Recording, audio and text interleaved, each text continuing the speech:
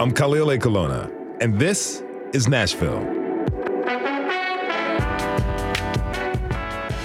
There is a labor movement bubbling up in our region, and the baristas at your favorite coffee shops have been at the forefront, pushing it forward. We're seeing this play out at a Starbucks in Knoxville and the popular Three Brothers Coffee here in West End, as workers have devoted themselves to unionize. So, what is behind this labor organizing effort? What are coffee shop employees asking for? And how could these recent moves affect the future of labor organizing in our region? Stay tuned for that discussion later this hour. But first, it's time for At Us. Each week, we take time to read the comments so you don't have to. Yes, I am encouraging you to literally at us on Twitter at This Is Nashville, on Instagram at This Is Nashville_WPLN, and at WPLN News on Facebook. Joining me now with a look back at the past week is our digital lead, Anna Gallegos-Cannon. Hey, Anna. Hey, Khalil. Glad to be back. Glad it's Thursday. Glad it's Thursday as well. So, what's on our listeners' minds this week?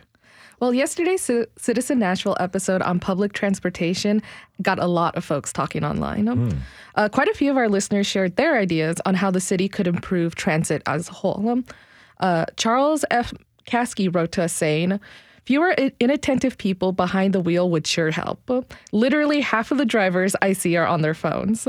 We've banned using handheld cell phones 3 years ago. Now it's time to enforce these laws." You know what, Charles, I agree. I think we should also enforce the law that you can't use the turn lane as an actual driving lane. I've seen that way too many times. Way too many times. I'm sure we'd have some listeners who agree with you. But on that note, we also had quite a few people who agreed with our guest yesterday, Kathy Carrillo of Walk Back Nashville, when she recommended that the city should lower the speed limits on roads that are shared by both drivers and cyclists. A listener who goes by, quote, ban parking bonuses on Twitter wrote to us saying, "It would help to see speed limits lowered, but we also need them enforced and engineered to meet that. Just changing a sign is only the first step in the process." They also reached out to us to share census data showing how around 18,000 Nashville households, which is about 7%, actually don't own a vehicle. Okay, so it's official. Nashville is a car town. Indeed.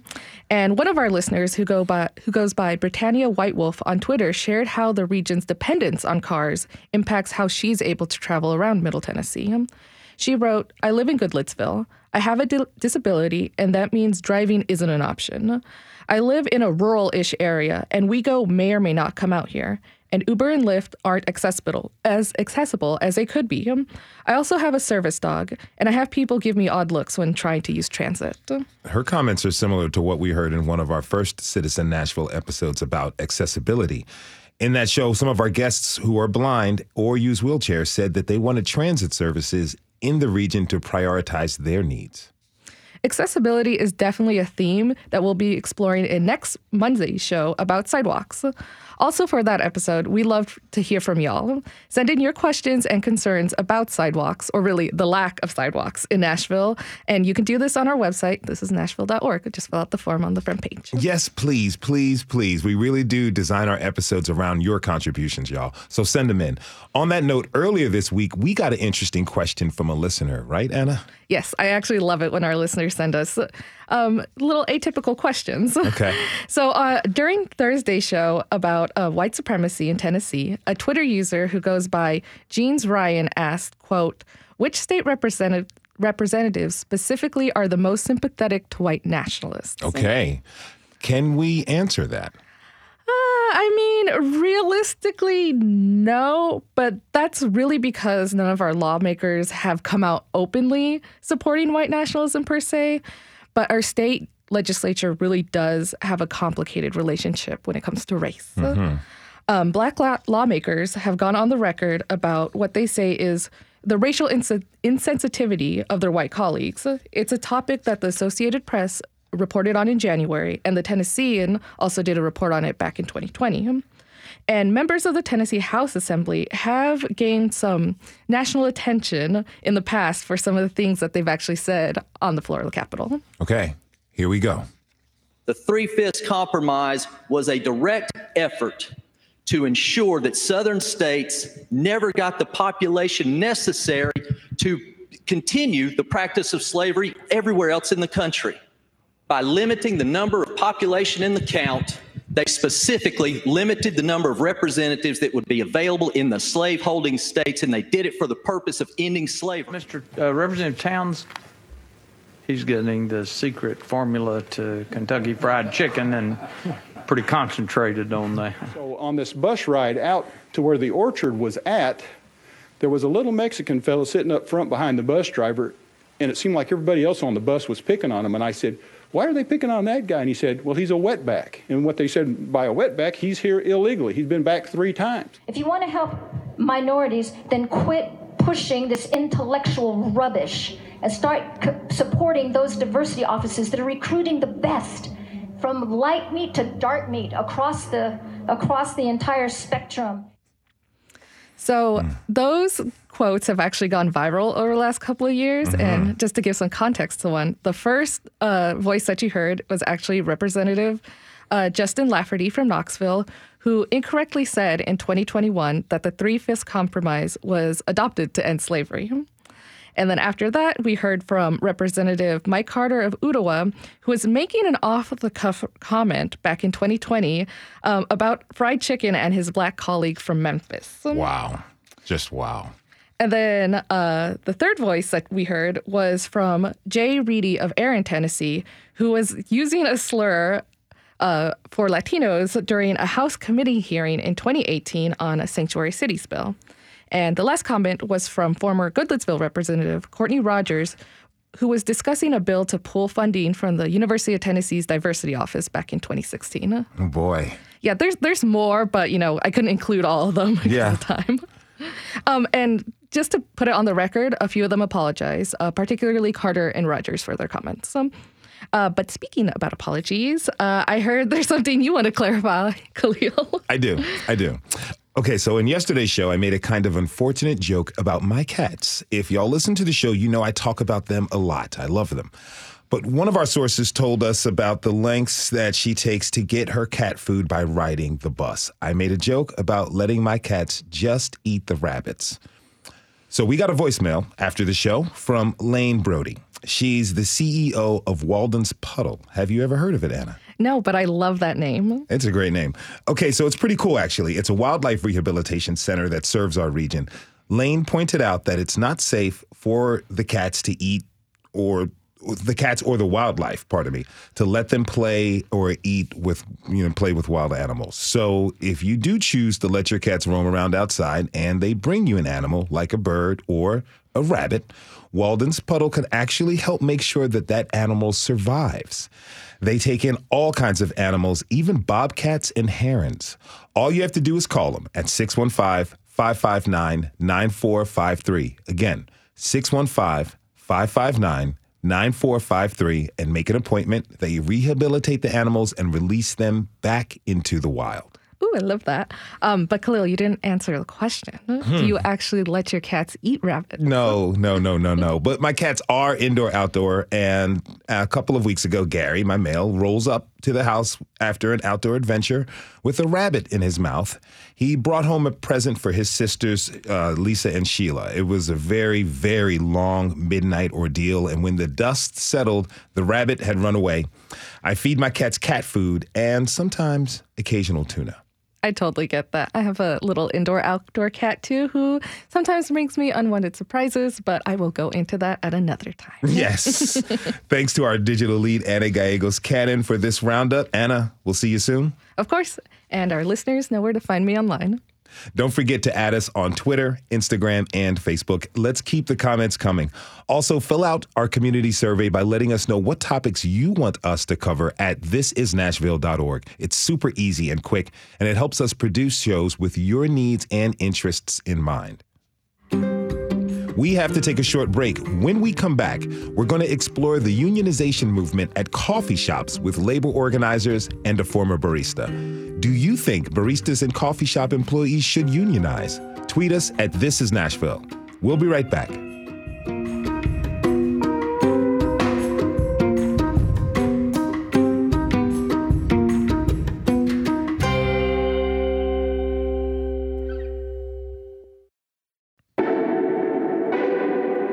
I'm Khalil A. Colonna, and this is Nashville. The pandemic has made a lot of us look at employment differently as people have reevaluated their relationship with work. Things like working at home, livable wages, and good healthcare benefits have become increasingly important factors when considering taking a job or staying in one. The coffee business is no exception. This spring, employees at the popular Three Brothers Coffee on West End voted to unionize, and they aren't the only ones. My next guest says she tried to get a similar effort off the ground at Barista Parlor. Sochi Cruz Lopez, welcome to This Is Nashville. Hello. Hi. Thank you for having me. Really pleasure to have you with us. So tell me, how long did you work at Barista Parlor? Yeah, so I was at Barista Parlor for about 7 years. How would you describe your time there? Did you enjoy it? I did. Yeah, I really did. It was a, fun place to work out with everyone, like with the coworkers. It was a good time. So in December of last year, you began to have conversations with management about wages. Why? Yeah, so it actually started in October when we started having conversations. Well, I started having conversations with upper management about wages because this has been an ongoing topic amongst all the baristas, In the past, we've had people leave. We had people work double jobs trying to sustain themselves and support themselves or work doubles, and it just didn't seem fair, Were those conversations you had, were they encouraging? With the coworkers? With management? With management, they always seemed like they were telling us or telling me that, hey, like, whatever you want to discuss, talk about, like, it's okay to come up to us and talk about it, So it seemed like they were receptive, but the conversations never went anywhere. So you did begin to have other conversations. Who were you having those with? Those other conversations were with the coworkers. So what happened next? Yeah, so I started hearing about how other people at the shops were feeling a similar way, and they wanted to change things and take action, So I started reaching out to other people from other shops and kind of having meetings, outside of the shop and talking about ways that we can change or ways that we can approach collectively, all of us approach upper management and change how wage has been at the shop for so long. So in those meetings with all the different locations of barista parlors and your colleagues, were you all specifically talking about unionizing at that time? We had discussed to unionize for sure. Yeah, we were exploring all of our options and which option would be the best one for all of us, So after a few meetings with your colleagues, something changed. Can you tell us what happened? Yes. So we like, as far as the coworkers, like, we were all feeling pretty encouraged and we were really for this, and somehow, management found out about our meetings, our collective ideas and everything. And I got fired for it. They, out of nowhere, just one day, I had a call from the operations manager at Barista Parlor. He calls me. He's like, hey, for reasons of disrespect and insubordination, we're letting you go effective immediately. Now, did you ever have any incidents?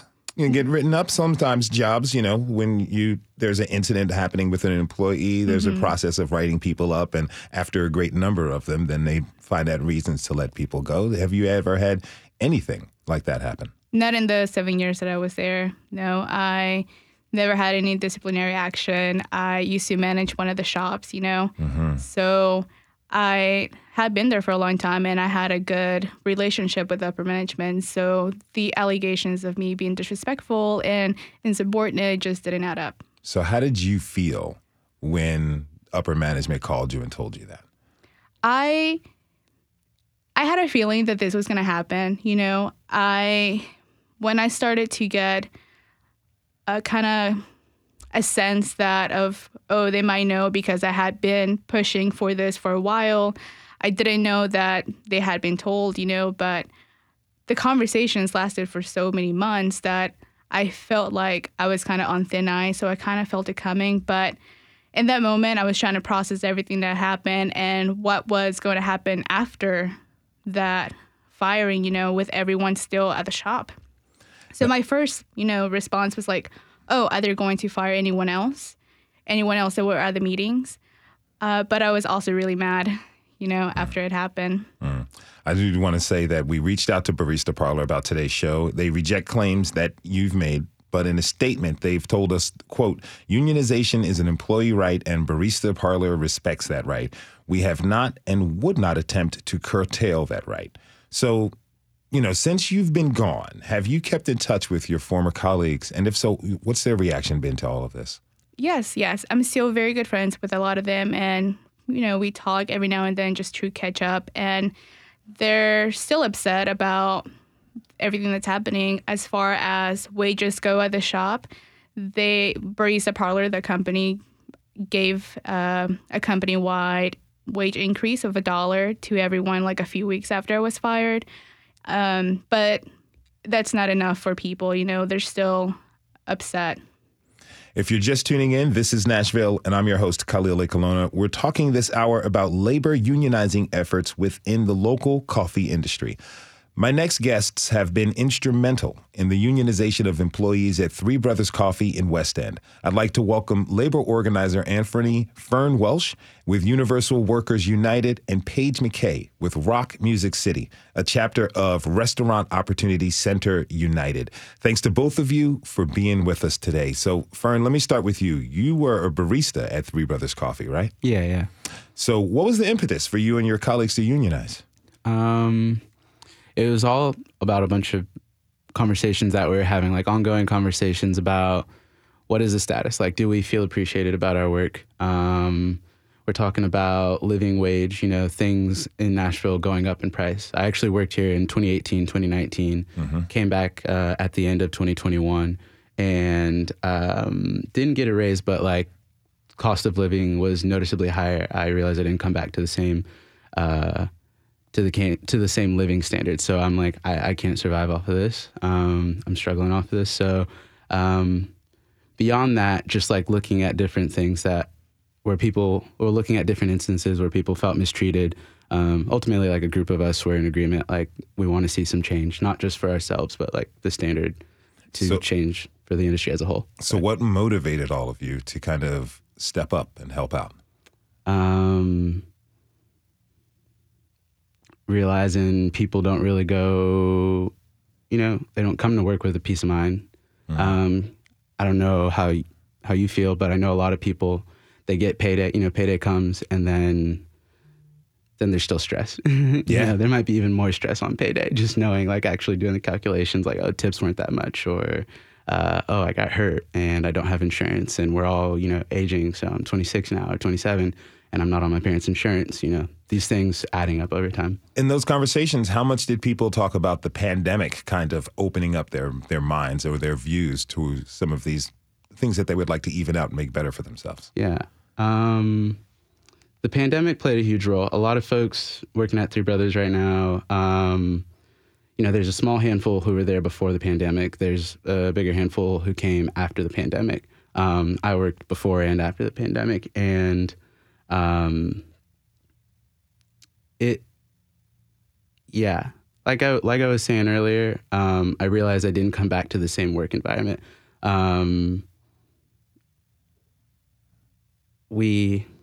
That's a really tough one. Slight backstory. I came back from China last year, so like okay. my experience with the pandemic in America, like it was reintroduced when I came back to Nashville. So like my personal experience is it's just viewed a little bit differently. So that wasn't something I was carrying, but all of the workers at Three Brothers, in a major way, the pandemic shapes how they're viewing their work experience right now. As far as they walked through the struggle, I guess. They walked through the shop closing, shutting down, the uncertainty. People or owners having to file, I think, PPUs to get some kind of more assistance for their workers and having to go with that uncertainty. And ultimately, I just wanted to support them through that. Like, I didn't walk with them through that part, but I wanted to support them in that. Now, Paige, you helped start Rock Music City, and you all specialize in working with the service industry. What makes labor organizing within the service industry unique? Yeah, I did. And in the service industry, restaurants and coffee shops were long thought of being impossible to unionize, impossible to organize, because there's such high turnover rates and there's such small amounts of loyalty to different restaurants. But the loyalty comes to your coworkers. It comes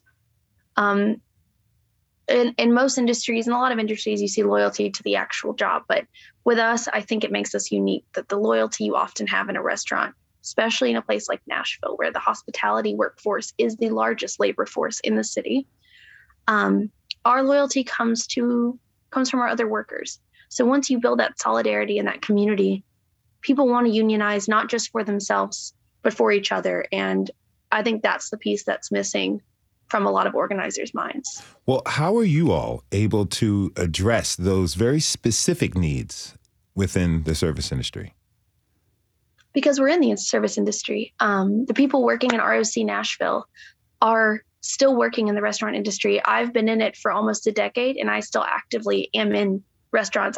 My main job, I work 30 hours at a restaurant every week. Mm-hmm. So I think when you're in it and you continue to be in it, you can only organize these things when you understand what they need personally. Those needs change. And once you leave, it's easy to forget, to no fault of anybody's. But that's why I think ROC is able to organize something that was considered unorganizable.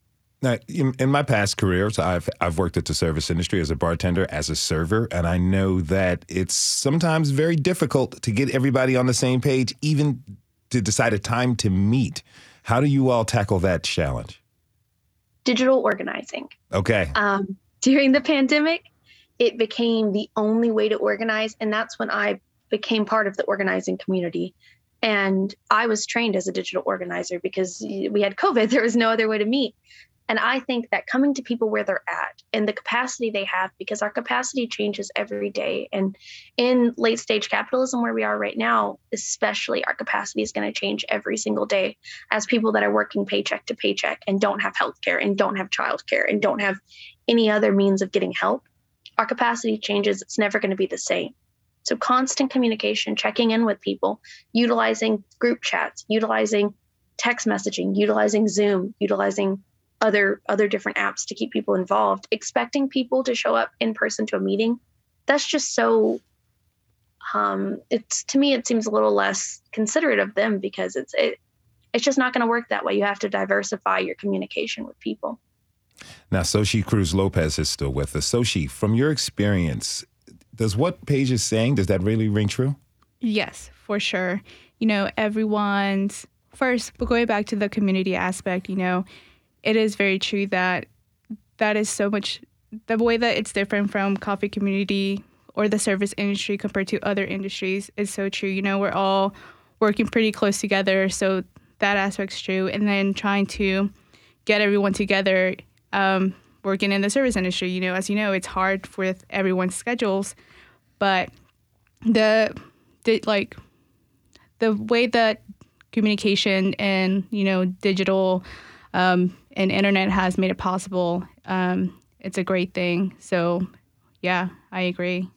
It's interesting that this movement is happening at coffee shops. Mm-hmm. Fern, what is it about the coffee industry that makes it a favorable kind of environment for labor organizing? I'd say coffee shops, the coffee industry as a whole, it adapts a lot. You hear terms like third wave coffee. There's these distinctions between Starbucks or these shops that, where they have a little bit more personal touch to them. And I think a lot of the workers in coffee shops, they hold to that. And you give people that free reign, how far does their expression go? It goes beyond just does our shop look cool, but do we also feel valued at our shop? Mm-hmm. Which, I think coffee is going to take it far. It goes from chili here in the States, there's a lot going on around the world within the coffee industry. Do you feel that coffee shops themselves have this image of being politically progressive? They definitely do, but I feel like that's just the generation who's growing up in it right now. Explain. We're we're growing up in the time we're in. You know, I'm 27, so, you know, I think I work with a few people who are a little bit older than me, and I work with a lot of people who are younger than me. So you've got this, like, we grew up with the internet, we grew up with computers in our houses and our phones, and we understand social media a little bit more. So we understand that representation and how to, you know, flex that muscle a little bit more. And when we're asked, like, what do you need? What do you want? Like, it is a part of us to go to our phone and, you know, maybe ask a question, put it out there into the world and see what the response is like. And that's kind of what it materialized into. Now, Soshi, what's next for you now? Next for me? Yeah. So I'm a student. I'm in school, you know. And so doing school and just continuing to speak about what I'm doing. Like I've said, this movement is so much greater than me, or, you know, it's not just about Barista Parlor and what happened to me. It's about making sure, but like just spreading the word that other workers have rights, especially in this state, you know, or in the South. What are you studying? I am studying neuroscience. I'm a pre-med student. Okay, so real quick, so as you move forward, considering what you said, in your medical career, how are you going to use these experiences to kind of guide you in the work that you do in the future? Yeah, there's a lot of, still a lot of inequality, even with students. And if anyone out there who has been going through, like, who's gone through medical school, I haven't yet, but I have a few friends who are in medical school. There's still a lot of inequality there with not just the pay discrepancies, but in terms of workload and conditions and everything. So I will continue to advocate for all of us. That is Soshi Cruz Lopez, former employee at the Barista Parlor, who says she was fired for attempting to organize her colleagues. Thank you so much for being here. Thank you. We have to take a quick break. When we come back, we'll continue our conversation about labor organizing in our region and invite a representative from the AFL-CIO to the discussion. Are you currently a member of a union? Are you fighting to organize your coworkers? Tweet us at This Is Nashville. We'll be right back.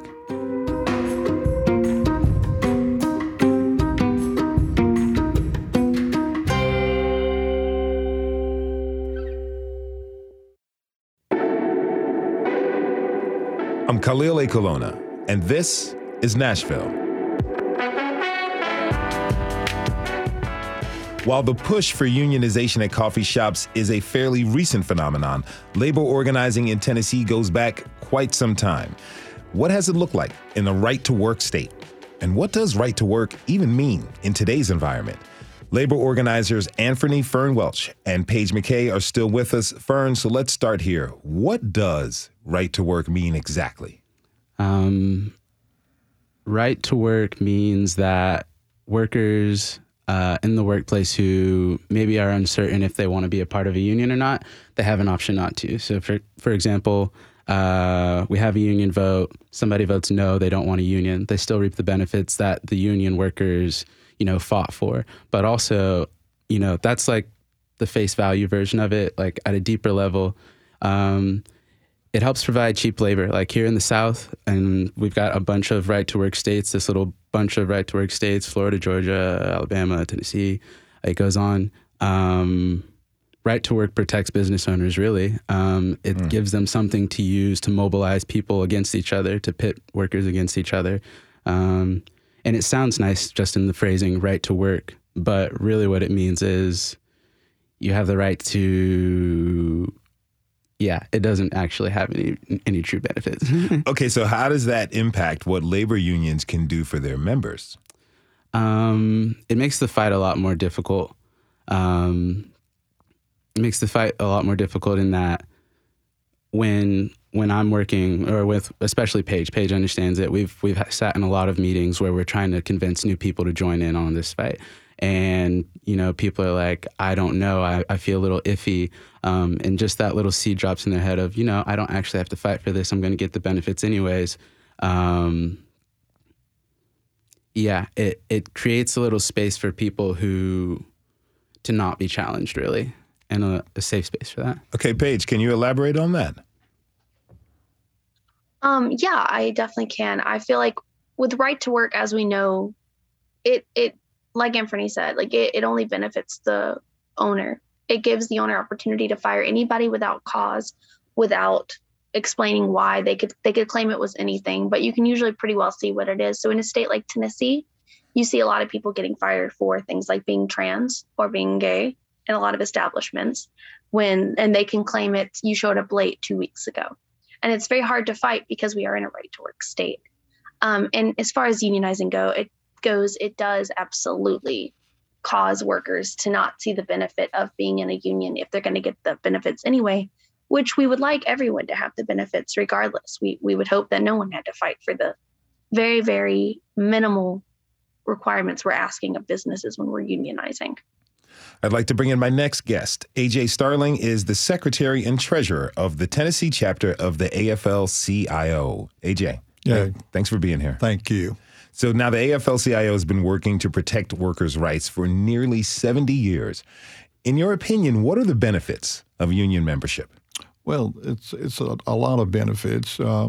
First, you have a voice on the workplace when it becomes issues of safety, working conditions, vacations, salaries. We normally negotiate for those particular benefits, and it gives the worker a voice. It feels like they're part of what they are working for. How long have you been a part of the AFL-CIO? Gee, a long time. I would say 28 years. I've been in this movement, and I've loved every 28 years of it. So you've got this personal, long-term perspective on this.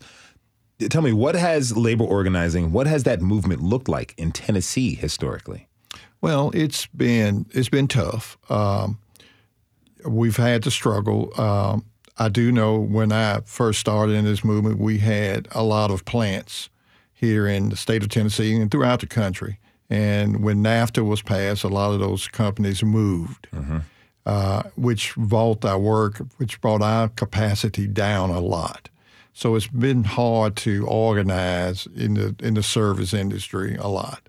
So talking about right to work, what kind of challenges does it present to do this kind of organizing in a right to work state like Tennessee? It's tough, but as I listened to the other guests earlier, it's all about personal choices. It's all about, do you want to be part of having a voice in the workplace?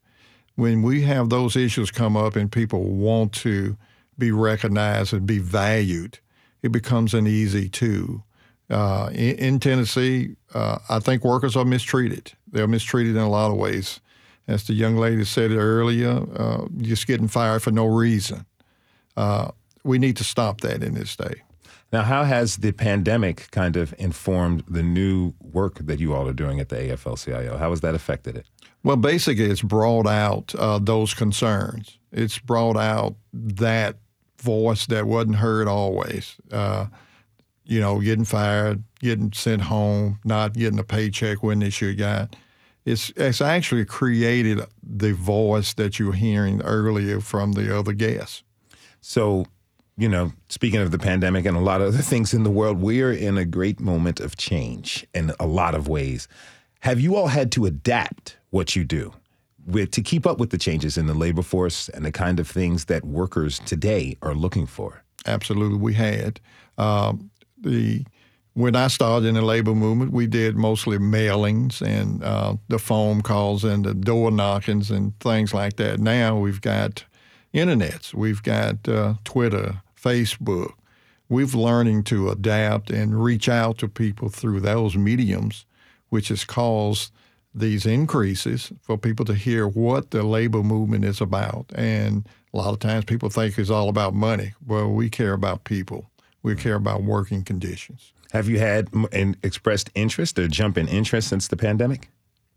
Yes, quite a bit. As a matter of fact, we've had several organizations that have affiliated and formed since the pandemic. I would say from the state level, we've had at least 5. If you're just tuning in, this is Nashville, and I'm your host, Khalil A. Colonna. We're talking about the labor movement in Tennessee, where it's been, where it is, and where it's going. I think many people would say that having more than one labor organization group is a good thing for all workers. More people can receive more help and support and find the approach that fits them best.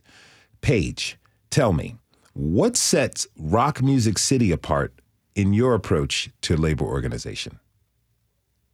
I think that what sets us apart is that we are staying in the community, and we have more of a community aspect to that. Not that, I mean, every other group does too, but we specifically are in the restaurant community. And that's such, like we've talked about, such a hard group to unionize. And so I think being more specifically focused on the hospitality industry and actively working in those restaurants with them is what has set us apart so far. And I think there are other groups that are focused on, other groups, bigger groups, and they're in those communities. So I think that's why it's so important that we're here now, is that these groups need someone that specifically is involved with them. The hospitality industry has such a strong, very strong union in Nevada, but they also make up a larger percentage of the overall workforce in the entire state. What makes Tennessee different? I mean, probably, I guess simply that there aren't as many big cities, right? So, in Nashville specifically, the labor workforce of the hospitality labor workforce has a strong hold on this entire city. And really, if you think about it, Memphis and Nashville's labor and hospitality has a stronghold on the entire state, because all of the money that the state is getting out of taxes is coming out of Nashville. And the people making that money are restaurant workers. And when restaurant workers start to realize that, that's when real change can happen. Now, AJ, do you all work with Rock Music City? Yes, we have a good relationship, and through our state organization as well as our central labor councils. I do know the central labor councils work really close with these organizations.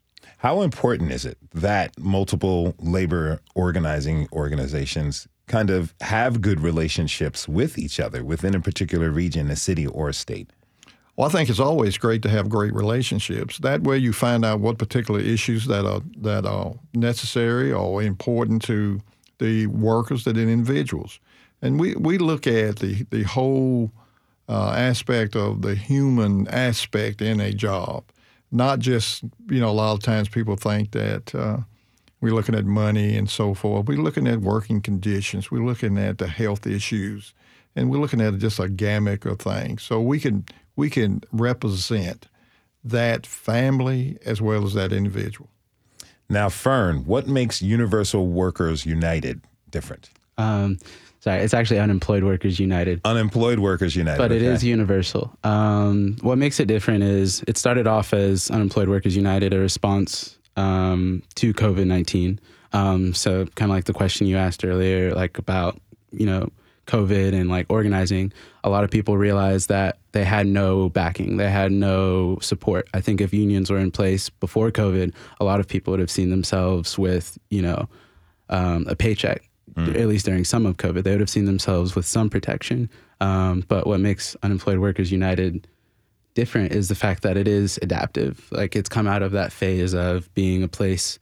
It's come out of that that pandemic phase, and now looking at workers and their experiences right now, like recognizing that we need to lean more into like this digital age and how do we bring people together. But yeah, I think its adaptation, its adaptability is probably the biggest thing. The name is probably a little bit like misleading, but we're here to raise the standard for any industry, whether you're employed right now or you're not employed. Now, AJ, looking back, the civil rights movement and the labor rights movement are pretty intertwined, right? That's correct. Tell me, what's the significance for you personally? Personally, it's all in one. If I am going to have civil rights, I've got to have workers' rights as well. And to the labor movement, if you go back into the reason why Dr. King came to Memphis, it was a labor strike. Mm-hmm. And a lot of people don't always know that, but it was a labor strike. And he came to represent those individuals and support their right to join a union. Now, I believe, Fern, you got inspired by parts of the civil rights movement, correct? Tell me about that. Well, I'm from Florida, but coming to Nashville the first time around, just learning about the city's history, learning about the sit-ins that were taking place downtown. you can go check them out at the downtown library. They've got this civil rights room. And if you go into that room, they've got a bunch of books, they've got pictures, they're pointing at all these different figures, but they also have some documentaries where they like talk about the anatomy of a protest and the preparation that goes into organizing, and not just like here are the facts, but here's like where we need to be mentally as we're facing, you know, the people against us, the people who are the union busters, what have you. And yeah, and like AJ was saying, people don't realize that those things are intertwined, like the civil rights movement and the labor rights movement. But it is, yeah, fighting capitalism here. Mm-hmm. Now, AJ, you're a longtime union member, and you've seen a lot of change over the years. As we move into the future, where all of us are looking for employment and we're looking at employment and the nature of work differently, you know, what should we keep in mind? Well, number one, we should always keep in mind that we're dealing with human beings, and we're dealing with their families along with it. And that's why they work. They work to support themselves as well as their family. Do we need to tweak on how we need to reach out to people? Absolutely. Technology is changing every single day. It's changed probably today than it was yesterday. So we are going to have to learn to use those instruments and use that technology to advance our cause, to represent our people. How do we do that when people look at unionization as a political situation, as a political divide and whatnot? How do we approach the humanity in this? Well, number one, with the two speakers that we got today, they're young individuals, and those are the people that is going to help this labor movement move forward. They're going to do it as sight unseen. A lot of times we can send messages out through Twitter, Facebook, and all the other ways, but guess what? At the bottom line is, do I trust A.J. Starling as an individual to tell me the truth? And as long as we can continue to always keep that human element involved in it, as Paige has said, we're going to have to go to where people are. We're going to have to learn to get off our horses and, you know what, and go and say, it's a better way, it's a better life through organization. Paige, how does that resonate with you, hearing what he's saying about the importance of humanity in young folks? Oh, I totally agree with that. I think I said recently to someone, workers aren't a pawn when we're trying to unionize, because a lot of it does feel like a chess game. And I'm sure AJ and I know Anthony can both agree with this, is sometimes maybe we want to be like, okay, you need to do this next. And maybe they're not comfortable with that. And we have to listen to them. And I agree with everything AJ said. Yeah, we have to remember who we're working with and that they're humans and that they're going to think about different things differently than us. They're going to learn differently than us. They're going to work differently than us. And the workers should be leading all of this. Them and their families know what they need more than we're going to know what they need. And that's something else with restaurants and coffee shops. What are your hopes for the workers of Tennessee? My hopes is to see them liberated. I hope to see them all with the power. I hope to see them seeing the profit that they're producing and to know their rights and to be able to fight for those rights and to get involved with organizing in a sooner manner. I hope to see them get more involved in these groups and see where they can get plugged in. Fern, what are your hopes for workers in Tennessee? My hope is that we see each other a little bit more clearly. And then just an example, if we all walked around with our hourly wage written on our chest, I think that we would realize that people really close to us are struggling a lot more than we would realize. We would realize that difference in class. We'd realize that difference in daily life. And I hope people could get fueled off of, just like that awareness of each other and willingness to fight for each other. That would be a very interesting day if everybody walked around with their hourly wage on a T-shirt on their chest in this town. That'd be crazy. We'd have to be honest with ourselves. Yeah, that would be something downtown. Now, AJ, looking ahead to the fall, right to work is on the ballot, right? That's correct. What can we expect? Well, it will be on the ballot along with 3 other constitutional amendments. I think it will be right after the governor's race, and it'll be right on the ballot. We are going to fight this right to work amendment. We will have a lot of information going out in the near future, and I mean real near future. With our memberships going, we've got other folks that are on the ground pushing to vote no on Amendment 1. And what we need to know about it is educating the general public.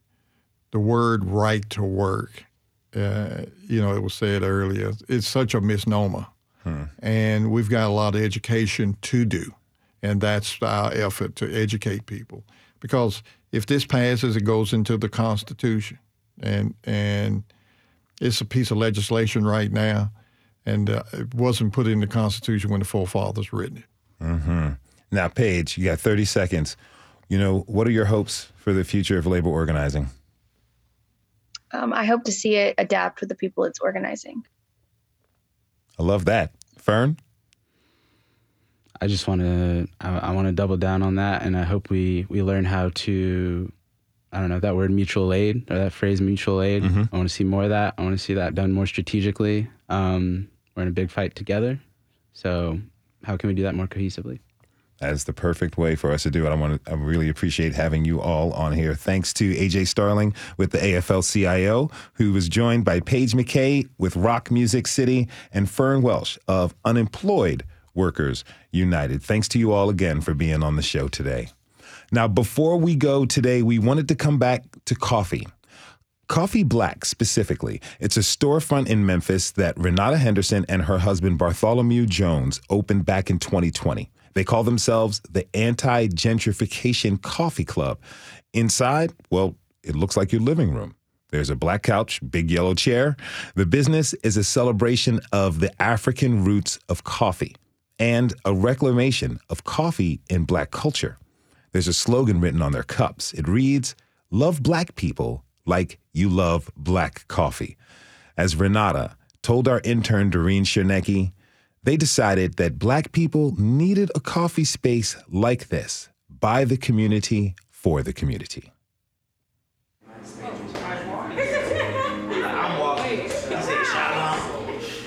We have a lot of people in the community who are just like, we needed this, we love this. And specifically, we have people even from outside of the community, Black people, who are just like, this is the type of space I was looking for, where I can look around and see other people who look like me. I hear music, I smell incense, I see pictures. Like, it's not like this whitewashed walls and silence and all of this, but I can actually be comfortable here. It actually feels like my living room. Black people specifically don't feel empowered to have that be a part of who they are and a part of what they do on a daily basis, as in homage to where it came from. My husband, he went to school in Chicago, and when he was doing like his all-nighters, he would get like the darkest coffee they had or whatever. And so for him, he would go into these spaces and not see anybody else that looked like him or could relate to his experience. And so that's what started kind of the questions around Coffee Black. This was right after George Floyd happened, and my husband posted the words, "Love Black people like you love Black coffee," on his social media. People said, "I would love to see this on a shirt." And he was like, "Okay, cool, we can do that. Who else would be interested in that?" He put that on a shirt. I had a Cricut cutting machine. We got some blank shirts. And we said, okay, we're gonna try this. We were really close already with our Neighborhood Development Corporation, and they said, hey, we got a building for you guys. We didn't want to contribute to gentrification. And so we said, well, we don't really want to do that. So the conversation became, if you guys don't do it, somebody who doesn't care will. And so we said, okay, we'll try it. It's going to be a club. It's not a shop. We don't want anybody to feel like they can't come in here and get a coffee at any point. We have a first sip program for people who can't afford it, that you can get your first sip free. And some people are on their 15th sip at this point, 75th sip, and it's still free because we don't want to hoard something that was meant to be shared as our own. That was a big thing for us, is making sure that as a community, we share it, because that's what coffee was meant to be.